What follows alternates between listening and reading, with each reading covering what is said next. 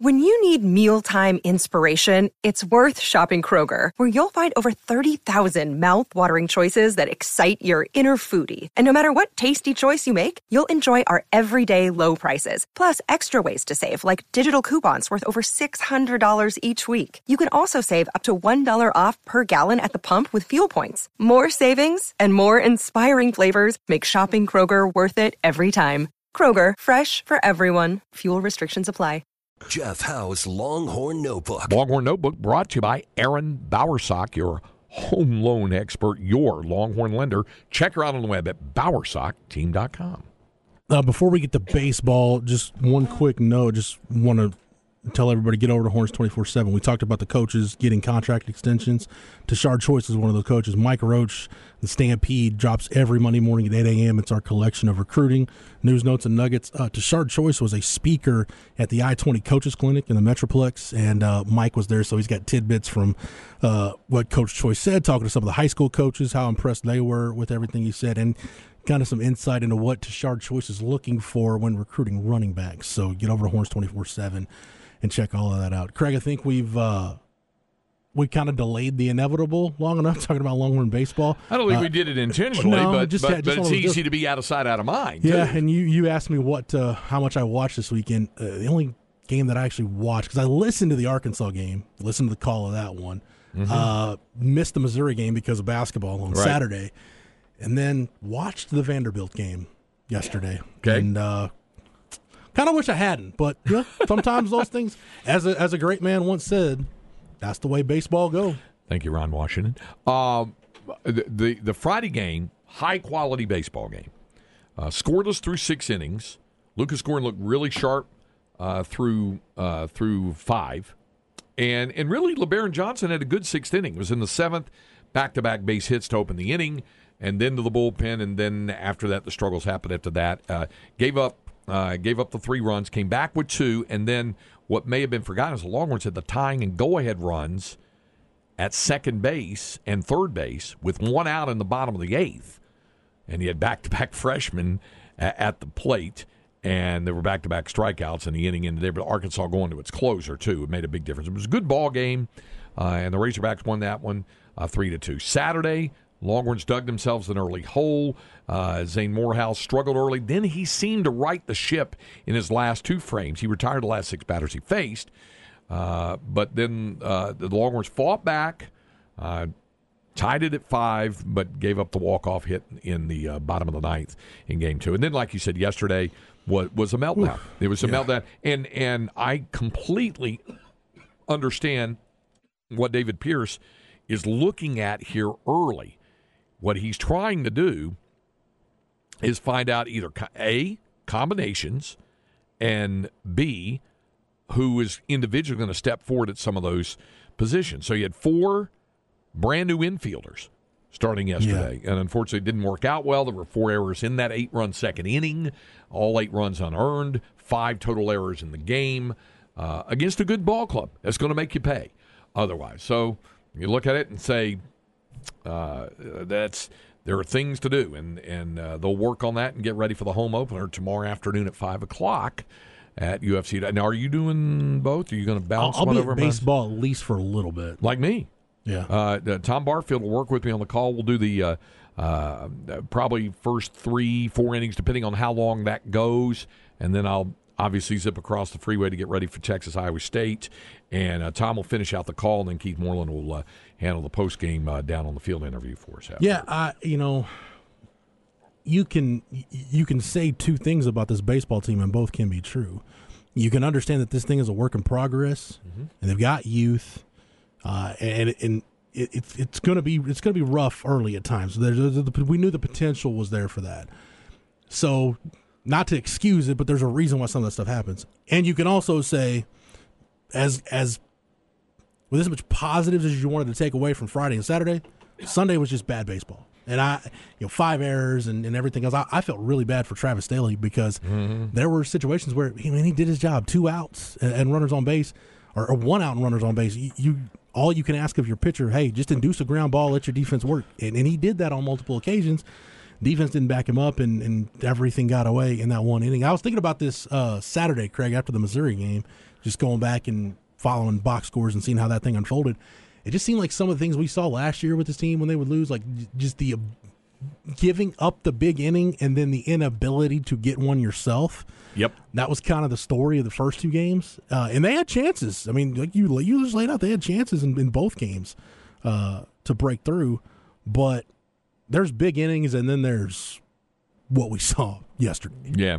Yeah. Where it's just you're pretty much out of it at that point. And that's where you use the non-conference portion of the season to try to figure out where you are with things. Texas A&M Corpus Christi comes in tomorrow, then Indiana over the weekend. So yeah, there's going to be that they're going to have to deal with. Hey, I wanted to get to a text, and this wasn't on the Specs text line. It was from our good friend Mark Rosner, who the great Mark covers Rosner. basketball. He said, "Hey guys, I enjoyed the conversation about the late game last shots."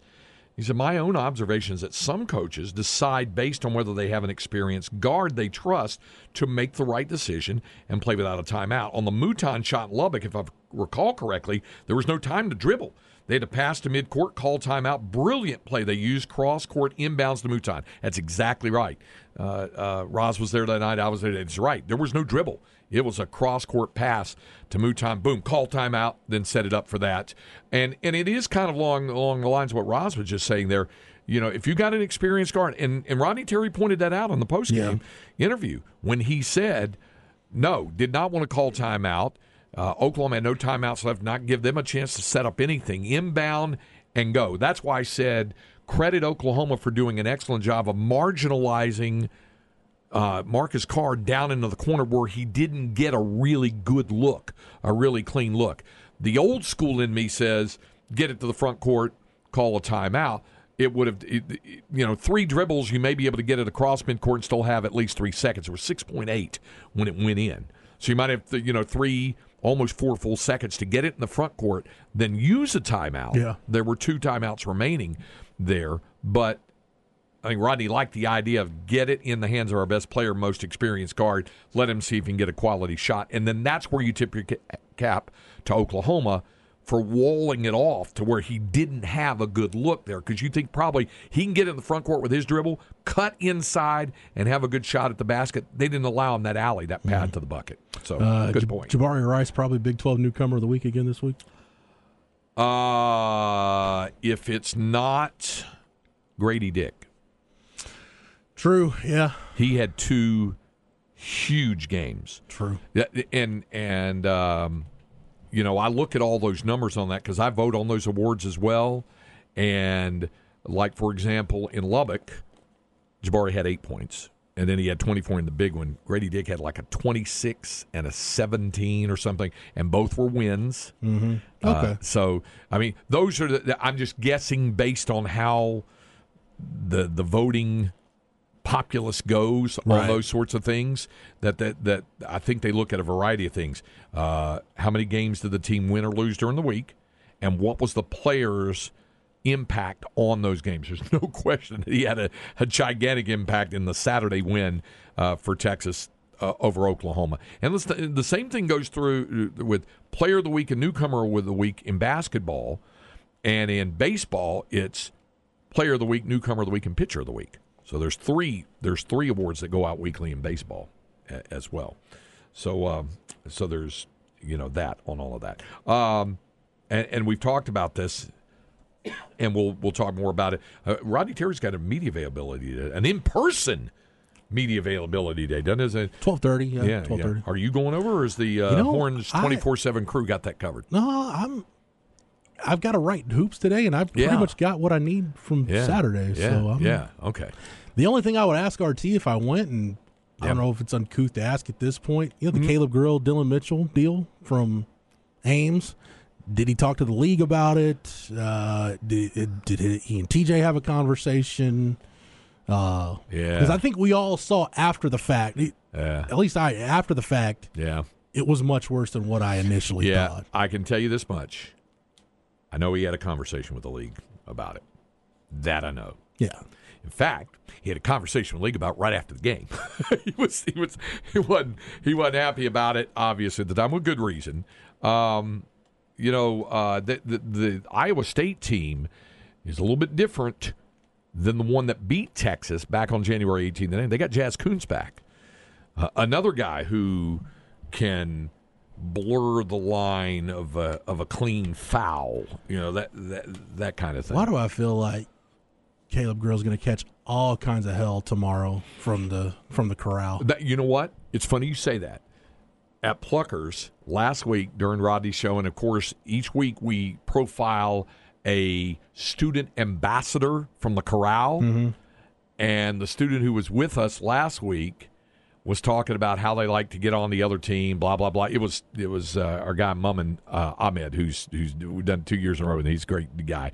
And he was talking about, and somebody hollered out, one of the students, because they have a big contingency that shows up at Pluckers, that showed up and said, Caleb Grill, and he goes, yeah, Caleb Grill next week. So I think you're right. I think they'll be on Caleb Grill, and of course where those guys are situated, they're not far from the Cyclone bench. Yeah, that's what a home court advantage is about. That's one of the things I'm writing today. Like, it makes such a difference when you've got the students just right on top of the opposing bench. And it's a different – I know it's a much better basketball arena than the Irwin Center was, and we can go through all the differences, but the environment created by physical the students, structure, yes, but more by the important students being that close to the court, and the energy just kind of goes up. Yep. Whereas at the times I felt like in the Irwin Center, it was coming down from the mezzanine to the court and then – filling out from there. Yeah, it was, man, it's just, I asked Rodney about it after the game on Saturday. He said, well, he's like, you're spot on. He's like, we actually have a home court advantage now. Mm-hmm. And it's totally, and Rodney coached enough games in the Irwin Center to know what that's like and what it's not like. This is a totally different deal.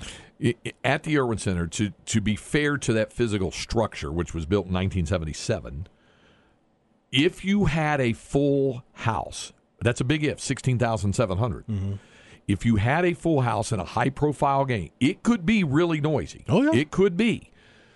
But those situations were few and far between. It just didn't happen That might be once often. or twice a year. Yeah. It just didn't happen often. Like a North Carolina or Michigan State comes in or Kansas. Yeah, A&M on occasion. Maybe a select Oklahoma game. Yeah. It just didn't happen often. Here, it's been every game. Every game.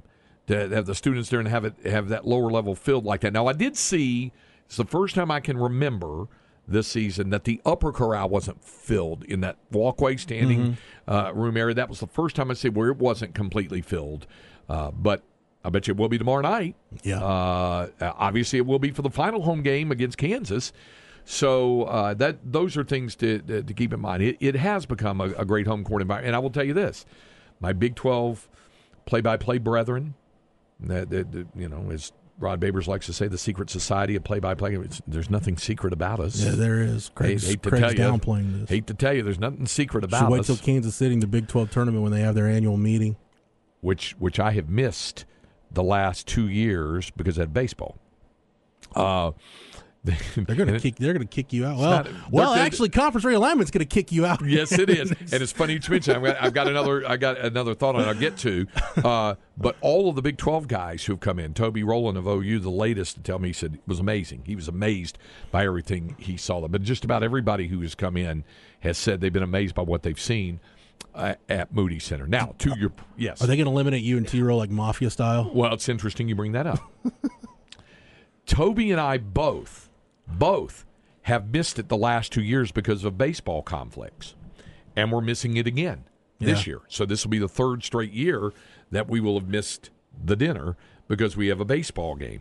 And I'm doing the Tuesday night game against Sam Houston State that week with Ty Harrington. I think Ty's working Wednesday. I am going up Wednesday because I want to be in place just in case. The men will play on Thursday. Yeah. And if they end up winning the regular season, they're playing early in the day, in that 1, 4, 5, 8 side of the bracket. So you want to make sure you're going to go up. So I will go up on Wednesday. And so I'm going to miss the Tuesday games. I'm going to miss the Tuesday night dinner. Where we all get together, the Big 12 guys, and take that picture. And Toby and I on Saturday made a pact. I said to him, next year, we need to go. Even if there's a baseball game, we'll line up a substitute for the last time. Yeah, we're both going to miss it this year, but next year, even if there's a even if there's a baseball game, We need to go up on Tuesday and be there for that dinner for the last time. And then they'll drive you over to the Kansas side and find a cornfield somewhere, and we'll dispose of us in the Missouri River. Texas and OU will suddenly need play-by-play guys because they'll just be gone. Big 12 tournament games. We will be cremated and then deposited into the Missouri River. Is that what you're saying? I don't think you'll be that lucky at that point, Craig. Yeah, they'll just dump us into the Missouri Concrete River. boots and such. Yeah,